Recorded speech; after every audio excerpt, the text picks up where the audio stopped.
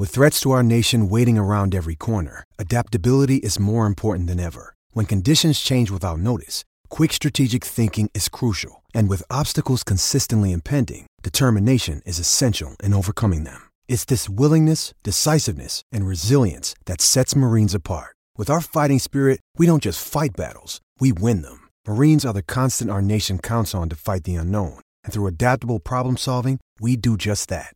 Learn more at marines.com.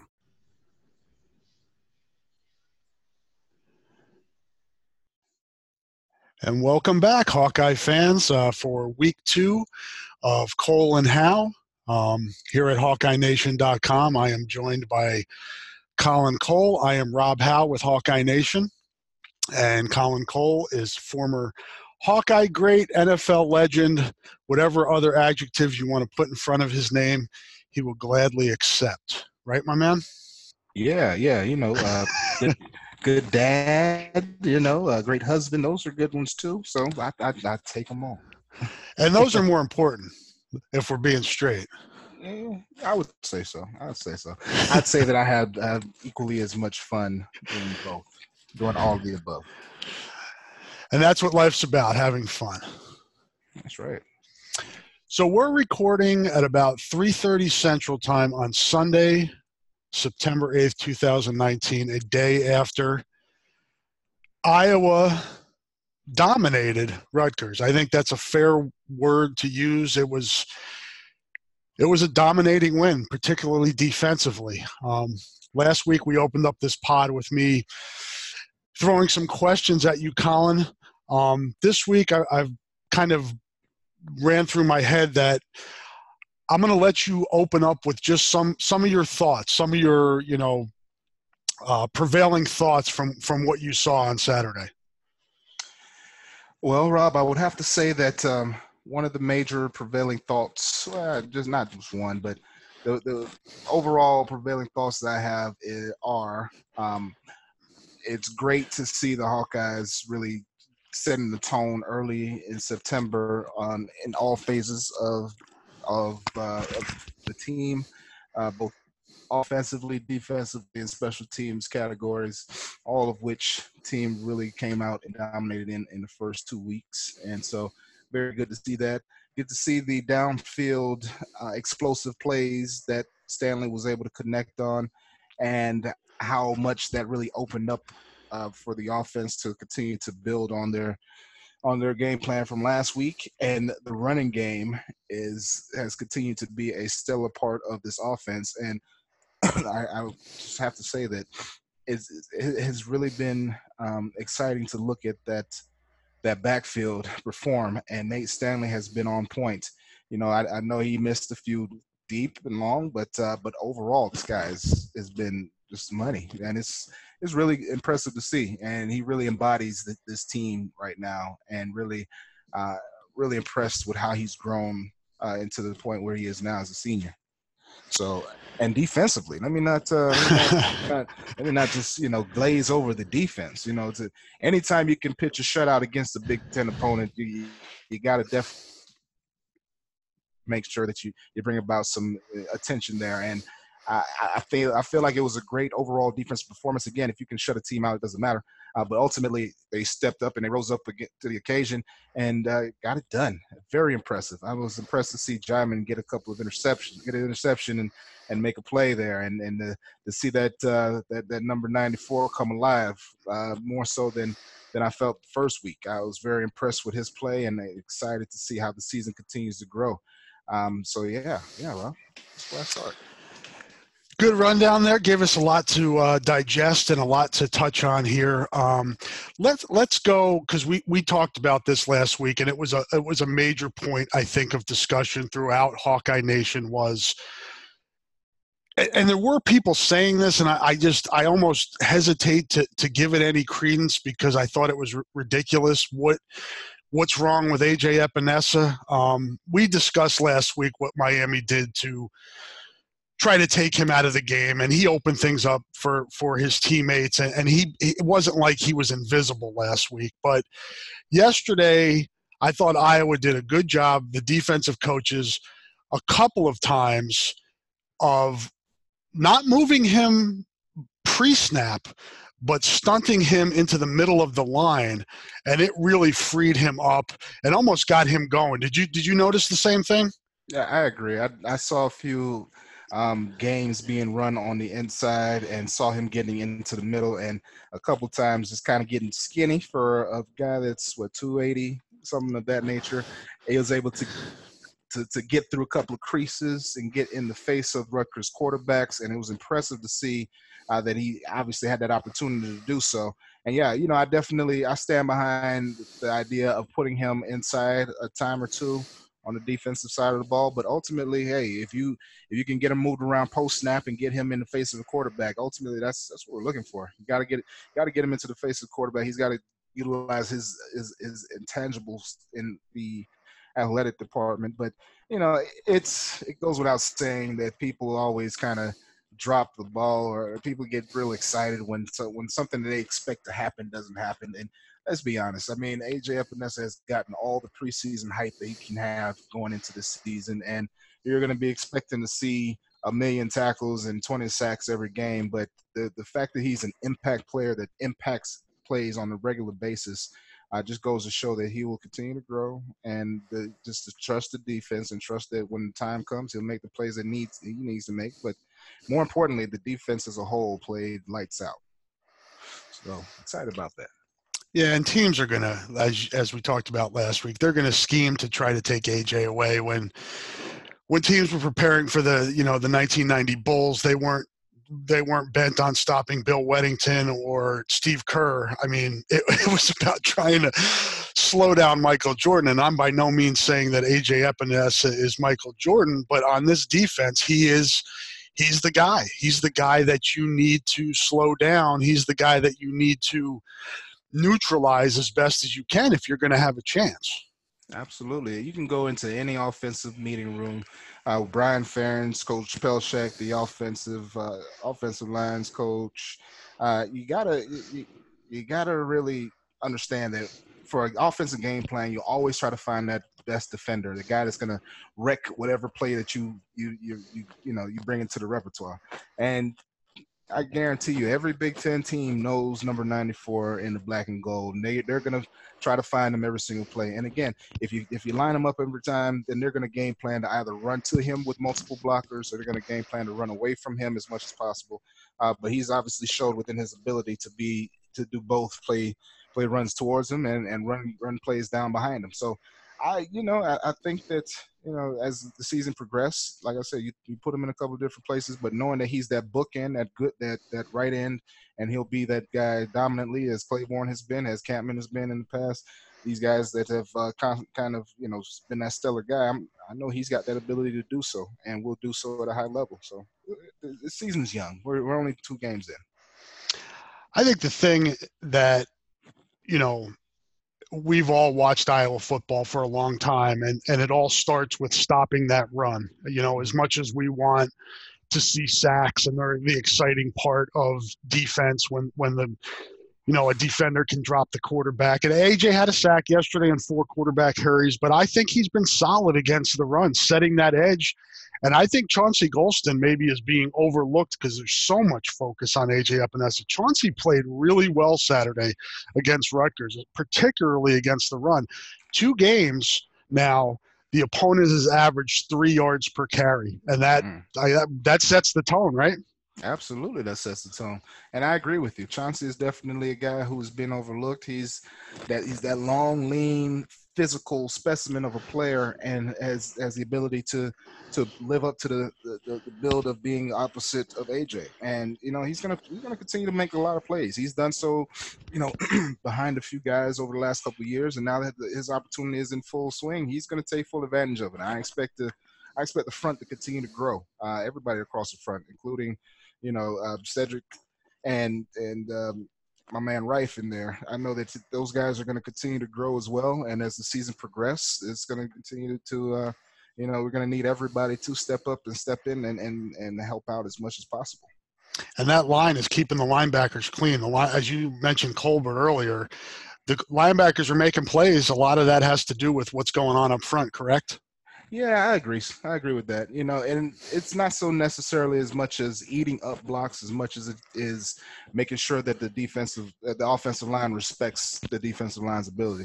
And instead of guys feeling like they can take single blocks and get up to linebackers, which is where those creases come from. If you have guys that demand attention, demand those two offensive linemen to stay on their blocks. When I say that, I'm talking about the defensive tackles on the inside. When they demand those offensive linemen to double team them, then it frees up those linebackers to be able to hit those gaps. And then as those linebackers are running downhill and hit those gaps, that frees up those defensive linemen because that makes those offensive linemen have to come off a double team just that much faster to pick up that oncoming linebacker. So it plays hand in hand, and the secondary fits into that with the safeties and corners. So in order to really be stout and be good, we're going to have to make sure that we have at least an 8-man rotation in there that's, going into as we continue through the season, continue through the Big Ten season. It's going to have to be growth in that regard. And I was good. It was exciting to see guys like Austin Schulte, who has dealt with a couple of injuries, who's finally getting the opportunity to play. Davion Nixon stepped in there, and I saw him in there a lot on third down as a big body, 6'3", 309-pound kid. He's got a lot of ability, and they're going to lean on him a lot as well on the inside. So it's going to take a group effort up front, and we know who the number one named guy is, but it takes the entire group to really make hay for the season to go the way we want it to. You touched on a guy there that I wanted to ask you about what you've seen through 2 games, a guy that, he qualified late coming out of high school, ended up going to Iowa Western and kind of getting his feet under him there, then had to sit out last year, to kind of get his academics in order. What are you seeing from Davion Nixon, an athletic kid that, Alabama offered him when he went to Iowa Western? So that says a lot right there about his natural ability. Yeah, he's a very big kid, and he's got a lot of ability. You could tell that he's definitely got the raw ability that it takes to play on the interior of the line. You could tell that he's got the quick first step, the speed, and the agility as a big man to make some hay. He's raw, like I said. He's got a lot of work to be done yet, and I know Kelvin Bell will continue to work with him and continue to get him coached up. But I see him as a young talent that, as a sophomore, he's got a huge upside moving forward. And as he continues to grow in his defense, he'll become more comfortable. And some of the little nuances of the defense that I saw on the field yesterday, I think he'll pick up as he gets more comfortable with it and be able to be more of a factor in the defense as a whole. Couple numbers out there for fans that were wondering. Rutgers, a team that put up roughly around 550 yards against UMass week 1, had 125 yards of offense on Saturday, the 4th fewest in Kirk Ferentz's 20-plus years. So that's a dominating defensive effort. Rutgers averaged 2.6 yards gained per play, so that was their average. 3 turnovers. It was one of the areas for me, Colin, after talking to the players last Tuesday, particularly Geno Stone and Michael Ojemudia, 2 of the veterans of that secondary, they were really adamant about wanting improved communication in that back end this week from week 1. They felt like there were some breakdowns back there and guys not being on the same page. Did you see improvement week 1 to week 2 in that back end?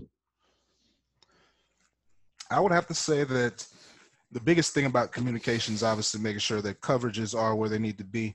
I definitely feel like everything was pretty much in place where they needed to be in terms of having the right coverage, having men in the right area. Even when you can see some of those zones, the areas where those receivers were streaking open, there was always a defensive back. And speaking of Stone, he came up and made some really nice plays in the open field on some crossing patterns and such. So it was impressive to see those plays being made. And Geno is a guy who, being that he's been in this defense for a while now, has his opportunity now to lead this defense in essence.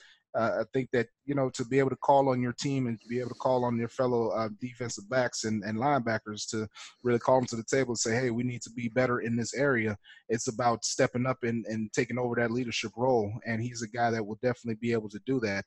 And I'm excited to see how he continues to grow. And not to mention, like I mentioned just a little while ago, Jamin Colbert, who had the interception, along with Christian Welch, those guys led the team in tackles, and those guys will be the guys who will continue to get our team lined up and put in the proper place. But they have to continue to talk as much as possible. Communication is always a premium when it comes to secondary, or you got guys running free down the middle of your field, and that's not what you want. So the communication looked like it was in a great spot for this last game, and I'm sure as the season progresses, they'll continue to grow and know where each other will be on any given snap, on every given play, and continue to grow in the fundamentals there.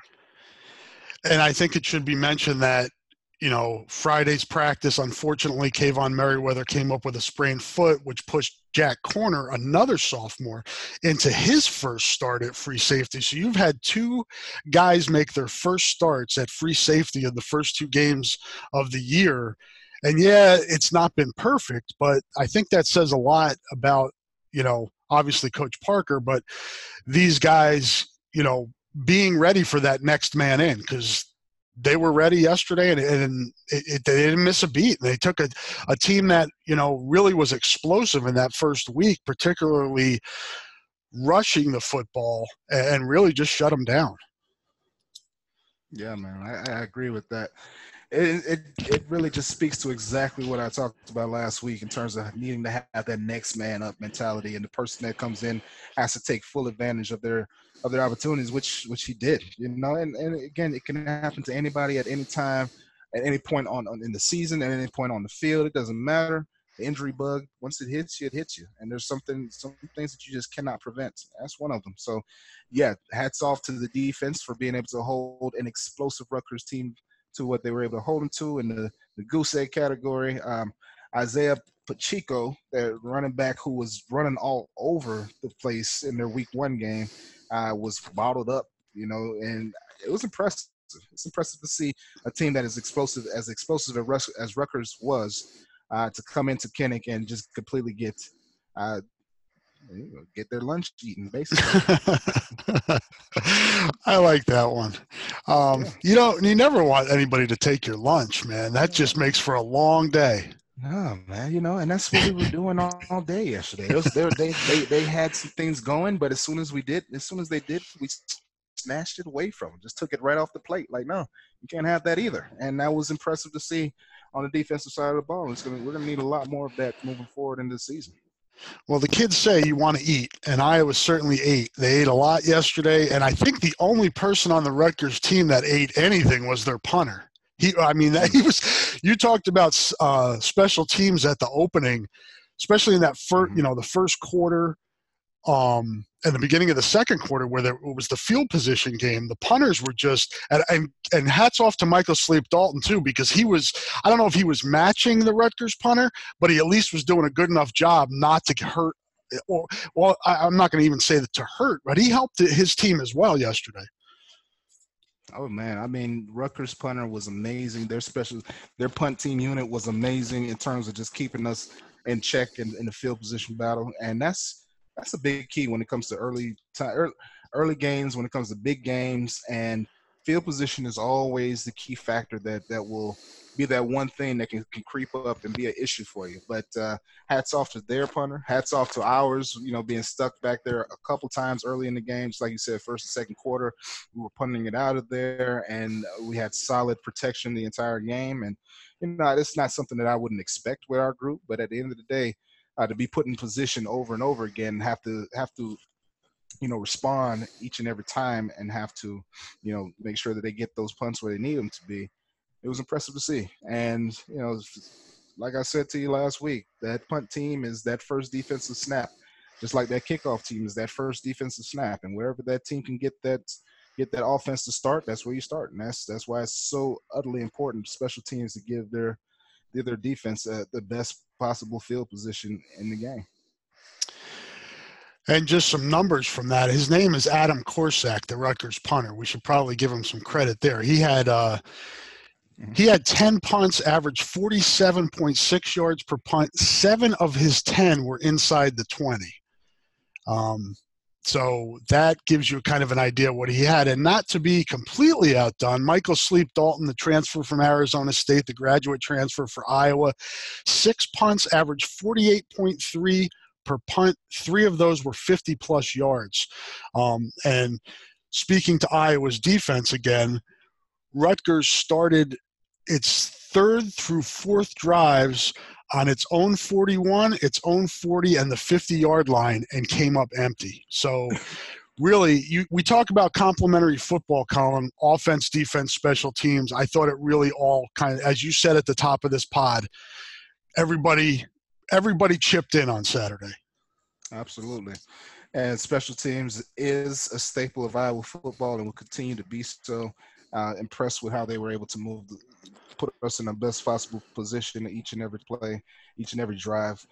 And it goes without saying, we talked a lot about – the other thing we talked a lot about last week was in the next man up category was the offensive line, and next man having to step up and having to step in and make plays. And it was, I think that – I don't think that we have to question where we are with Kyler Schott stepping in at right guard. He is again, I think I touched on this last week when I saw the stat about all 5 guys being placing in the state wrestling tournaments. It really went to show as I watched that game unfold.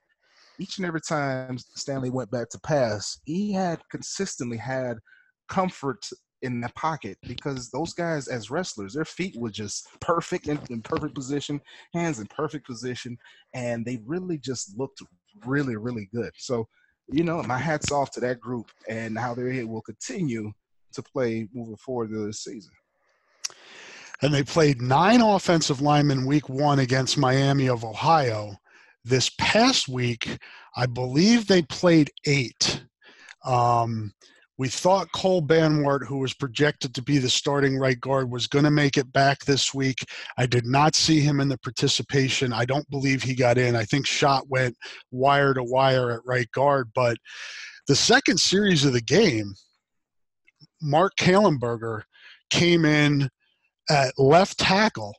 Tristan Wirfs started the game at left tackle. Second series, Kallenberger comes in at left tackle. Wirfs goes back to right tackle. Third series, Levi Paulson comes back in at right tackle. Wirfs goes back to left tackle. Can you speak a little bit to the value of somebody like Tristan Wirfs? Because I know that's not normal that a guy can do that. No, it's not. And for him to consistently change spots like that, because when you do that, you have to completely change your stance. You got to completely change your angles. You got to completely – there's a lot that goes into that, because you're used to practicing doing things a certain way the entire time. And then not to mention the fact that when it comes down to it, plays run opposite directions in terms of a run was to be run to the left, and he's a right offensive tackle. His angles and what he has to do, his assignments change completely when he moves to the left offensive tackle. So for him to make that switch in his mind consistently, drive after drive, just shows the versatility of a guy like that who can come in and play both sides of the offensive line. And I mean, to be honest, in a pro type of system, he can definitely kick down inside to offensive guard easily and do that as well. So he has a lot of versatility, and I'm sure that will get him paid a lot of money moving forward at some point in his life. I don't know when, but I know at some point he will definitely earn himself a nice chunk of change if he's able to continue to stay healthy and continue to grow the way he has been. Yeah, and we don't want to put the cart before the horse, but he is definitely trending towards the possibility of the 2020 NFL draft. But let's let the season play out. We don't want to get ahead of ourselves here.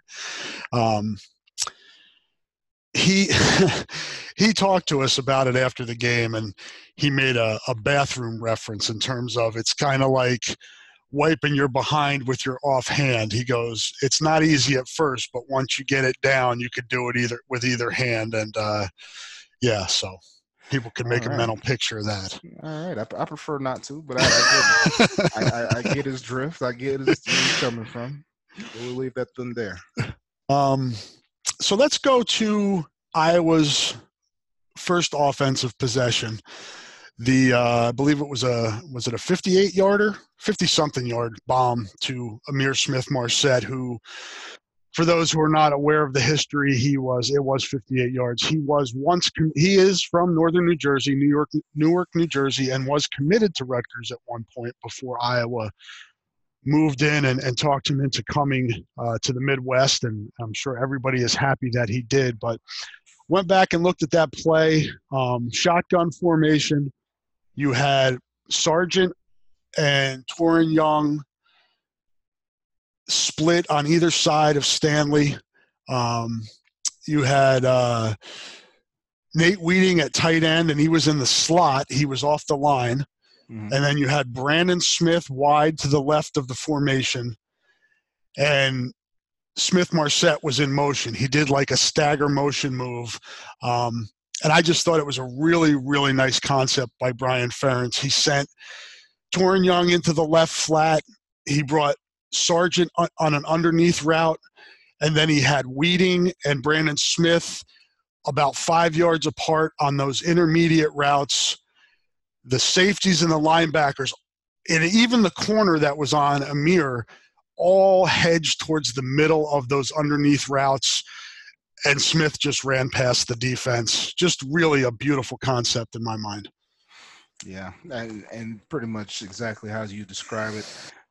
They run that little Zach motion, and he comes back, and yeah, as I replay it right here in front of me, it's the corner. He just basically, his eyes are in the backfield, yep. And he kind of sits a little bit, which he should never do. There's nothing about Ihmir's shoulders, a lot of his shoulder pads, that gives you the inkling that he's going to do anything but try to run past you.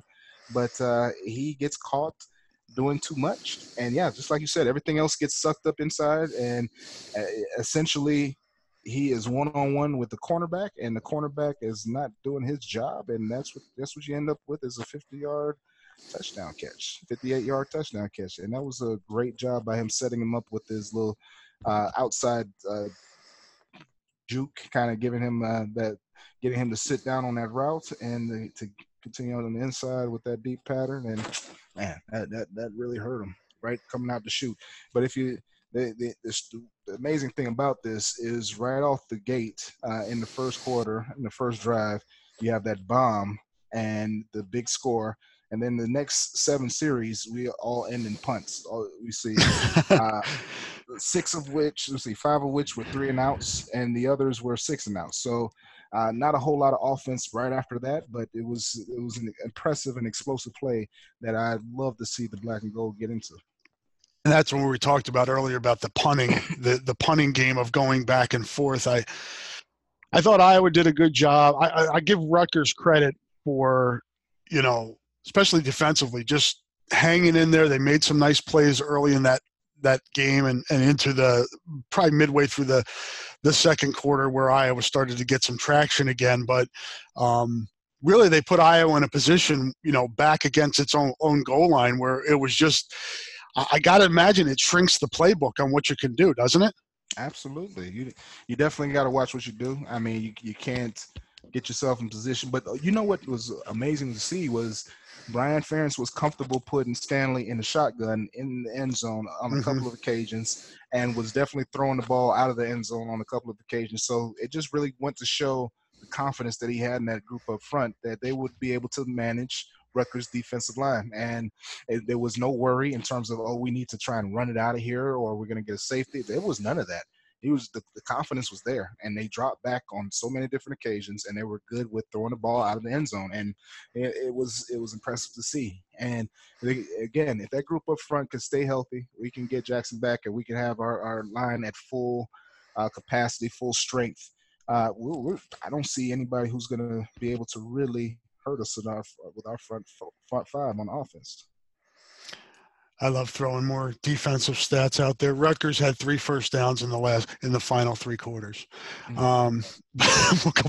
We'll go back to offense here. Midway through the second quarter, Iowa gets the ball on its own 3-yard line, marches 97 yards, 5.5-minute drive, 11 plays. This is the first we really got to see. And the coaches talked about this, Colin, this week, that they really wanted to get Goodson involved in week one and kind of get his feet wet. And you mentioned him as a kid you like. He looked good again against Rutgers, really gives a different dimension to that backfield in terms of, man, there was one play where he just stuck his leg in the grass or the turf and just fake the defender out of his jock and just really shifty but taking me to Ivory Kelly-Martin, a guy that stepped aside last week and really allowed Tyler Goodson to get his feet wet, but then we saw him on that long drive screen pass, I believe, take it 20 to 25 yards and showed that he can contribute too. So you've got 4 backs now that can help you win football games. Is unheard of to be able to have that deep of a backfield, but I agree. When we talk about that young guy out of Georgia and what he brings to the table. There's a certain shiftiness, a certain suddenness, a certain thing that backs that really have, or you either have it or you don't have it, and it doesn't take away from anybody else's skill set, but I like something different about each and every one of these backs. And Kelly-Martin comes in and he has the ability to catch. He has the ability to run as well in between the tackles. Torin Young is a guy that I love the fact that we give him the ball and let him pound it at defenses, because believe it or not, defenses wear down mentally when they know that this guy is getting the ball and they know that no matter what, somebody has to stop him. Somebody has to try to tackle him. Somebody has to endure a collision, and he welcomes that contact. And Sargent, he is the bell cow, and I'm really impressed with how he's been able to step up to the plate each and every play. So, you said it. It's super impressive in terms of how these guys are continuing to grow and get better. And I don't see anything wrong with the way that we're utilizing our personnel and how we're getting everybody involved. And a four-headed monster is something that I don't know that anybody could really game plan for. And it obviously starts with the guys up front, but between Kelly-Martin, Goodson, Sargent, and Smith, I just really feel like we got and Torin Young, we really got a good group of guys up in that backfield that can carry the load moving forward. Really nice job by Micah a couple times on Saturday too on blitz pickup. He is really good at blocking, and that he's often in there on third down because of that. If fans keep an eye on that, they'll see a guy that really is, that's an important aspect that I think sometimes gets overlooked. But I wanted to ask you, Colin, you talked about it, having 4 guys in the backfield, and I believe week 1, 10 different receivers caught passes. Yesterday, meaning Saturday, against Rutgers, the first 5 completions that Stanley threw were to 5 different receivers. The 4 different running backs. What does that type of inclusion or that type of ownership from that many guys, and even multiple guys on the offensive line, 9 the first week, 8 the second week, that ownership, how does that manifest itself in morale and chemistry of a team when you have that many guys contributing? I think that when it comes down to it, it puts the team in a position where, they take the embodiment of the next man up theory to the next level.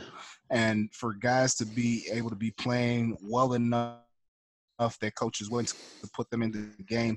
I mean, I saw so many different guys making plays that I was waiting to see make plays. Brandon Smith is a guy who's got the size, has the ability, and it was good to finally see him get in there and make some plays with his tall frame.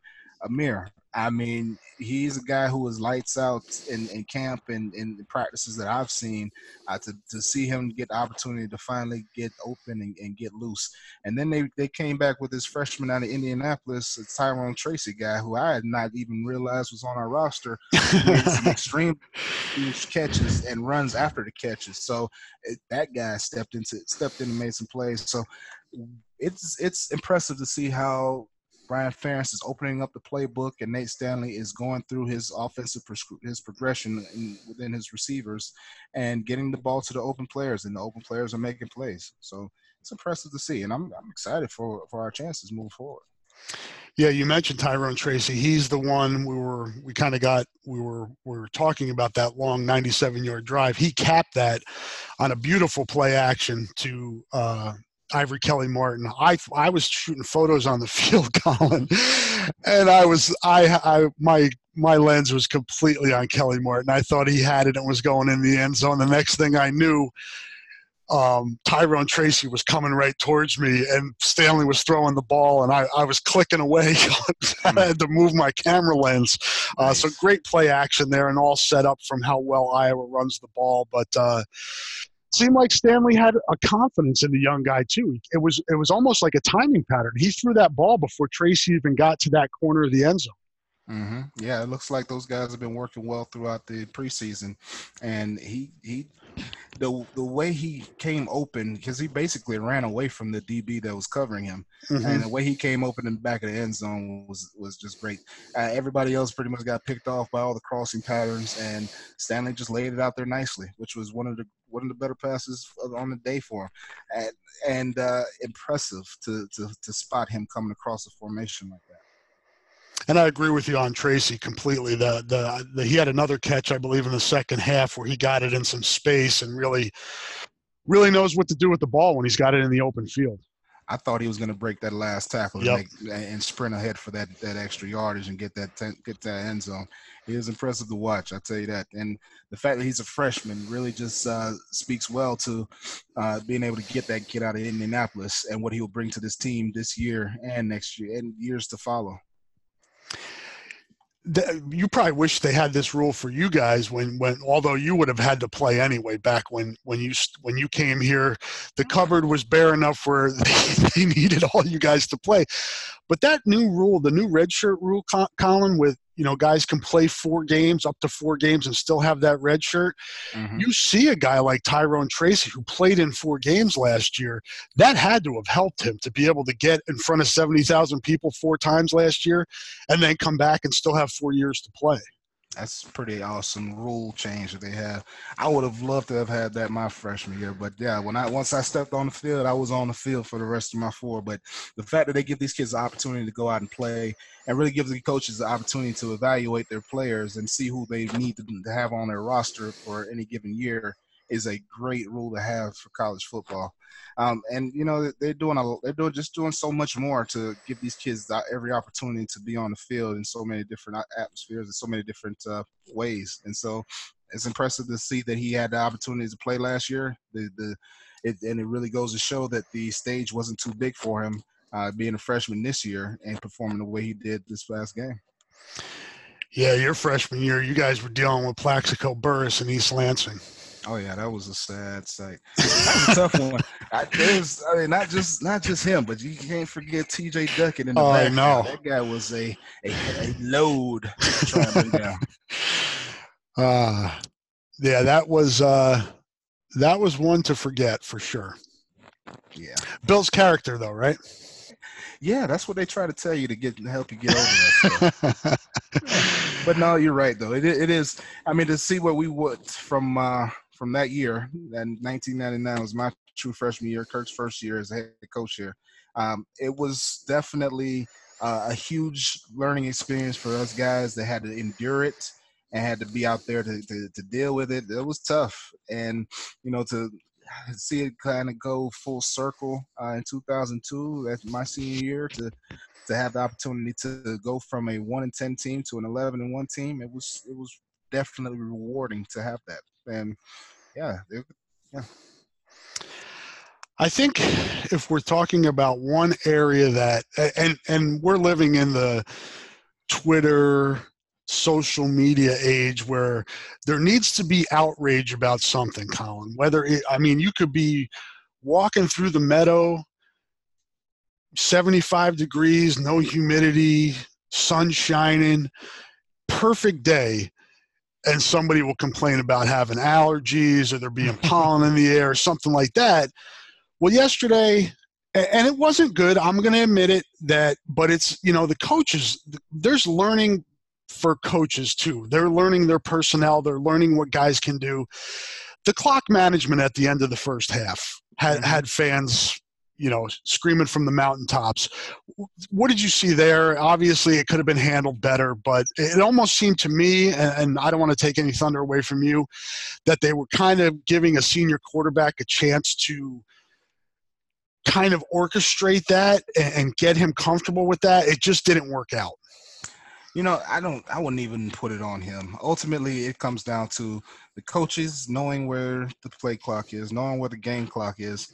And bottom line is, with 25 seconds left in the half, knowing the clock is running, knowing that it's clicking down, you have a choice to either take the time and give them the ball back with, say, 15 seconds left on the clock, or you take the time just to make sure that you get in the end zone like you want to. This is the second game of the season. This is college football. You don't have the ability of having, you don't have the 4 games of preseason to kind of get yourself ready as a coach for clock management. These mistakes that are happening within the second game of the season, these things happen. You know what I mean? They happen because coaches are trying to get comfortable with that, with watching the clock as well as watching the plays that are going on and trying to get formations put in place and trying to watch and see who's out there on the field on defense. So I fully expect for the offensive coaches to rectify this mistake, understand that, this is an early game. Fans got to understand this is an early season game, and those types of mistakes do happen. They will happen. But, it's opportunity for coaches to gain knowledge and get themselves up to game speed as well. And they will. It's a part of it. Like I said, they will. And the games we won't have mistakes like this going forward. Because it will become something of emphasis, and the timeouts will be taken earlier when they need to be, and this won't be a recurring issue. Well said. I agree.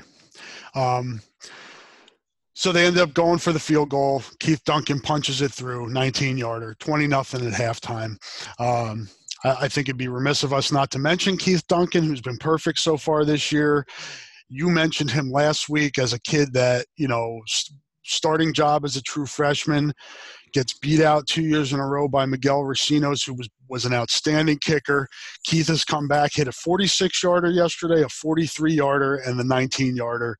He's been money. Mm-hmm. He has been. And again, I'm happy to see that he's gotten his opportunities to take over the kicking roles as he has. And it's difficult to have to go through something like that. There are no substitutions in at the kicker position. So Racinos came in and beat him out, like you said, and made a lot of great kicks for us the last couple of years. And to see that he's finally gotten his opportunity to play and kicking and taking care of business the way he needs to, I wouldn't have expected anything but that. So glad to see he's taking advantage of it, and he will continue to grow and get better as well. And we'll follow a long line of good, great, awesome, amazing Iowa kickers. The question I have for you, Colin, is Miami of Ohio, I believe, played a little bit better yesterday, but Rutgers beat UMass handily. UMass lost to Southern Illinois at home yesterday, so obviously that was not a good football team, and that kind of came to fruition when we saw what we got with Rutgers yesterday. How do you put into perspective these first 2 games? I mean, Iowa, for the most part, has dominated, but it's just 2 games. There has to be some type of perspective there of you do what you can do, but you got to keep moving forward. Absolutely. And that's one thing that Kirk Ferentz does a great job of, is keeping the team focused on the opponent at hand. And, the toughest thing to do is to try and look at a team and say, oh, well, we played this team, beat that team, so therefore we should be. That Right. Stuff doesn't really matter. Any team that takes the field on any given Saturday can beat any team. And the fact is that Iowa, through the 20-year tenureship of Coach Kirk Ferentz, has stayed true to who they are. Their run-first team, still uses a fullback, still runs out of the eye, still runs downhill at defenses, still has not changed who they are, and I don't foresee them doing so. So due to the fact that they are who they are and who they have been, forever, as long as I remember. I don't see things changing in that regard. And that equates to a team that is comfortable in being who they are. Run first, stop the run first team that will take away your strengths as an offense and continue to play to the strengths of their offensive line to beat teams moving forward. And, it's ultimately you play the competition that comes on the field with you. And the level that I see this team playing at, I don't see any team that can beat them right now in the Big Ten. And that's saying a lot. Wisconsin looks pretty good. I'm looking forward to that one. But again, I don't want to get too far ahead of ourselves here. Jonathan Taylor against Iowa's rush defense, though, it has me excited. Absolutely. Especially after last season. Yes, exactly. But just to build on what you said there, again, you have to play the teams that are put in front of you, and you can't control what level those teams are going to be at. But the ability through 2 weeks to run the football and stop the run is the foundation. And that's something to build off here moving forward, because we know this week the competition ramps up significantly. Mm-hmm. And so 99, I believe, and 2001 were your 2 trips to Ames. Memories from those times? I know you guys were rebuilding, and Coach McCarney had things going pretty good there. So the success, but you guys kind of caught up as your career went on. Mm-hmm. Well, it's obviously a rivalry that we all hold near and dear to our hearts. And so I don't know much about them this year. I know that they went to triple overtime in their first week matchup. And it's my memories of going up to Ames, I will reserve for off-air commentary, but I do know that, I do know that they get pretty amped up, as do we. And, it just creates an environment that you just love as a college football player and a fan of college football. You just love the atmosphere that's built around this game and around this rivalry. And you know what? I wouldn't take it. I wouldn't change it for any other rivalry in college football. And I'm excited to see our team take the field, and run our offense and run our defense and do what we've been able to do throughout this season so far. I think Fred Barr put it best. He hates Iowa State, and I did a story on Fred last year, and we talked about that. And Coach Farratt's coming up to him and saying, "Fred, we know how we feel, but we don't need to say it out there, Fred." Fred's like, "All right," but that was Fred, and I think hate's probably a strong word, but it's a rivalry, right? In rivalry games, and I'm sure you went through them in high school, the pros. It's healthy. We talk about healthy rivalries. This seems like a healthy rivalry. Yeah, I would have to say so. If there's ever really such a thing as such a term to be used, this is a healthy rivalry that we all can feel good about. And I don't disagree with Fred's thoughts. To some level, I agree with those thoughts. But hey, it is what it is. I'm sure that if I saw a Cyhawk or a clone fan, that needed help across the street, I'm sure I'd lend a hand, that sort of thing. But in terms of on the field or anything of that nature, there's just not a lot of love lost there. Iowa's won 3 in a row, I believe, in this series. Matt Campbell's kind of gotten things going got things going forward again here in Ames. And the first time, I believe, Colin, that these teams are going to meet both as ranked teams. And College Game Day, ESPN's College Game Day, will be in Ames for the first time ever. This is a national stage now, man. This is big time next weekend. This is you. I know you're not a native Iowan, but this is really just a great thing for this state. Absolutely. And to see, these two teams clash and to see the success that UNI has had, and UNI is actually the team that took them to extra quarters a couple weeks ago. The state of Iowa football as a whole is in a great place, and you got to give your hats to Iowa State and the fact that they have fought back to be in the national spotlight, and but I fully plan on the Hawkeyes emerging with the victory and continue to do what we do best: run the ball and stop the run. See what they can get going. But ultimately, like you said, to have College Game Day, be in Ames for covering this game, really does bring a lot of notoriety. Just deserve notoriety to both these ball clubs, and giving the national stage to Iowa as a state is really, really awesome. And I'm proud to be a part of that group. Colin, Iowa State really stout on defense. Ray Lima in the middle of that 3-4, four active linebackers, really good in that front seven. How does Iowa go about attacking that 3-4 front with a big, heavy run stopper in the middle?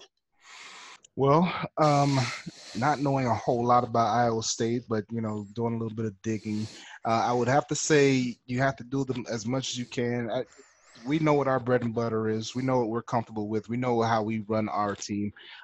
But the biggest thing is going into a position where you take away their best players in certain areas. So if that means putting 3 wide receivers on the field and getting them out of that base 3-4 defense and making them play more nickel, and continuing to run the ball just as we've done, then those are things we have to do.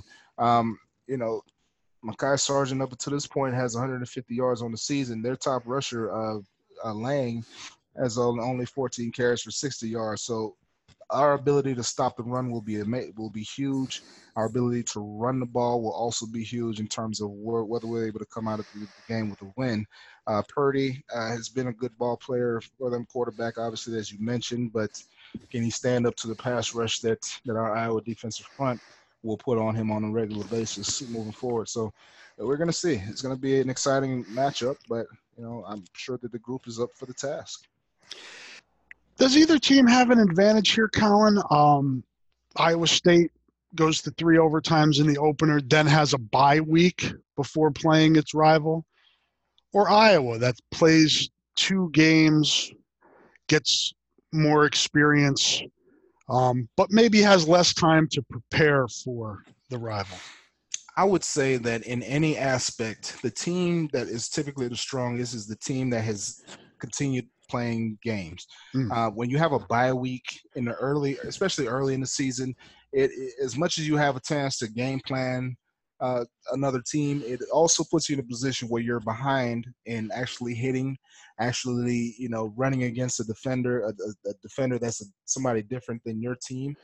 So having not played last week, I feel like will play as a detriment for Iowa State in that regard, that they obviously did not play any meaningful ball last week and practice against their own guys, against their own defense, and not practicing against the front like Iowa against, in live competition. So I think it plays to our favor because we've been doing the same thing for the last 2 weeks. And basically, as an offense, you want to get into a rhythm. You want to get comfortable calling plays that the guys are comfortable with, and knowing the downhill running game will be in effect, knowing that the outside stretch zone game will be in effect, and knowing that Stanley will have the ability to play off of those 2 things will be huge moving forward. So I like our chances after having played 2 games in a row and not having any major significant injuries or anything that will take away from our overall group. And as like I said, with Jackson coming back here in another week or so with his injury, the group itself will continue to grow strength. And again, just like you mentioned, we had 8 guys up front play. We got 4 guys in the backfield that play, and everybody's getting meaningful snaps, meaningful reps, so that when it comes to game time, they know what to do and the bullets are live. And I'm excited to see how they grow moving forward. And this game is usually week 2, so now it's week 3. I agree with you, and I think I'll kind of piggyback what you're saying. Iowa's been able to put a lot of stuff on tape offensively these first 2 weeks. As we talked about, all these different guys involved. I think Iowa State's got a lot to prepare for defensively in stopping Iowa's offense. They really do. There's so many weapons right now that Iowa has in its arsenal. And can you game plan to take away one? No, you really can't, because there are so many other players that can step up and make plays. And I don't see how they would be able to key in on anybody. So even with their 3-4 defensive scheme, they can get movement at the point of attack at the nose guard and those heavy fives or 3 technique defensive ends. Watch out. The ball might get ran a lot, and a lot of opportunities to those backs to get into the second level. So we'll see. One more for you. Hostile environment. This is going to be a hostile environment for Iowa. We talked about some of these new guys. It's going to be their first road game, but you have a senior quarterback that's been here and done this before, but he's had some yips on the road in past games. It's really a big game for him. What are some of the keys to traveling well in terms of bringing your best game on the road? It does. It comes down to the leadership of those guys on the offensive line, as well as Stanley, and knowing that he's been in some tough environments before. Being up in New York against Boston College, being down in Tampa against University of Florida. You've traveled well. You've dealt with really difficult tasks, and this is just another game on the schedule. And it obviously is a little bit more emotional because it's the crosstown rival. But guess what? We still have the more talented team from top to bottom, and there shouldn't be an issue in terms of who you look to make plays when they need to be made. Because I feel very strongly that the group that we have has the poise and leadership in every position group to step up and make plays when they need to. So you've got the Hawkeyes coming out with a victory here, correct? Oh, no question. Okay. Fans and listeners are going to have to wait till Wednesday when I do my preview. So there's a little bit of a teaser there for my pick. Okay. But go with the pro. He's got the Hawks winning, and he knows more than I do. Well, I tell you what, when it comes down to it, I think that 99 out of 99 times I will probably go with Iowa. Probably, even if we're fielding like all freshman team, but I still feel strongly about our ability to win and feel very confident, especially after knowing that they've gone through a Kirk Ferentz run training camp, a Kirk Doyle run off season. I would feel very comfortable. Chris Doyle run off season. I feel very, very comfortable of siding with that team, regardless. Yeah, I'm just one of those skeptical people by nature, Colin. And I came into the year and I worry. I'm like, oh well, is this kid going to be able to punt? Is Duncan going to be able to kick field goals? Or is the new center? He's a freshman. Is he going? I feel a lot better, and I know we talked about perspective and opponent level and all that other stuff. I feel much better after these first 2 weeks going into Ames than I did before the season. This team has shown me a lot, and that foundation of stopping the run and being able to run the football, that has me that gives me the most confidence. It's not a team that's making mistakes. It's a team that I think is growing together. All of those hallmarks that you look for Hawkeye teams, they've shown through 2 weeks so far. Yeah.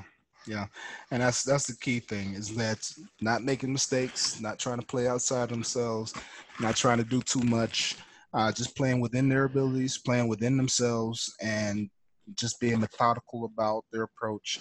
It's really just showing up on field, and I don't see any reason why I should not continue to go with the trend that it has already. Know who you are. Iowa knows who it is, and when you, like you say, when you stay within that, you stay within yourself, you stay within yourself as a team, some really good things can happen. Anything else, Colin, before we close it up for the week? The only thing I got to say is beat State. Sure. And that is a 3:00 start Central Time Saturday from Ames, Iowa. You'll have game day before that.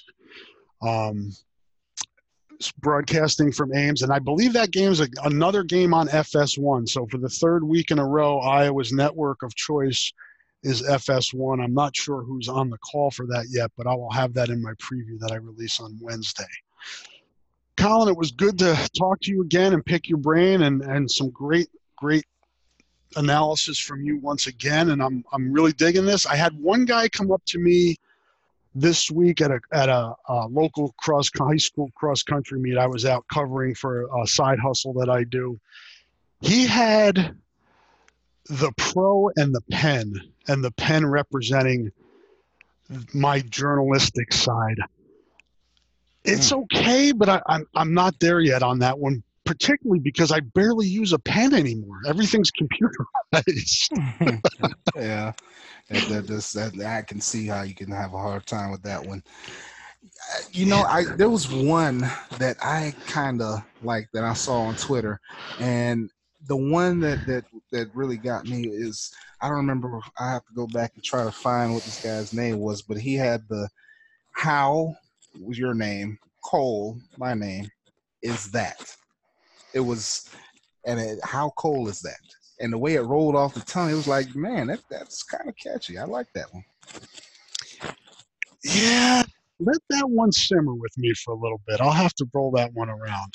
I'm still sticking with Cole and Hal for now. That's what I'm tabbing this one again this week, and we're open for business, right, Colin? Anybody and everybody who has ideas, keep coming, because it's one of those things where I think when the right one hits, we're both going to be, yeah, that's it.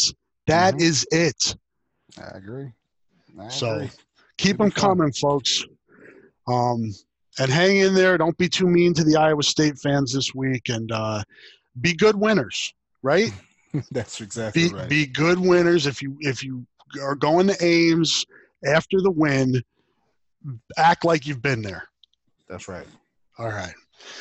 For Colin Cole, this is Rob Howe wrapping up another week of the Cole and Howe podcast. We will be back next week talking about 3-0 and another Hawkeye win going into the bye week. Thanks for listening, folks.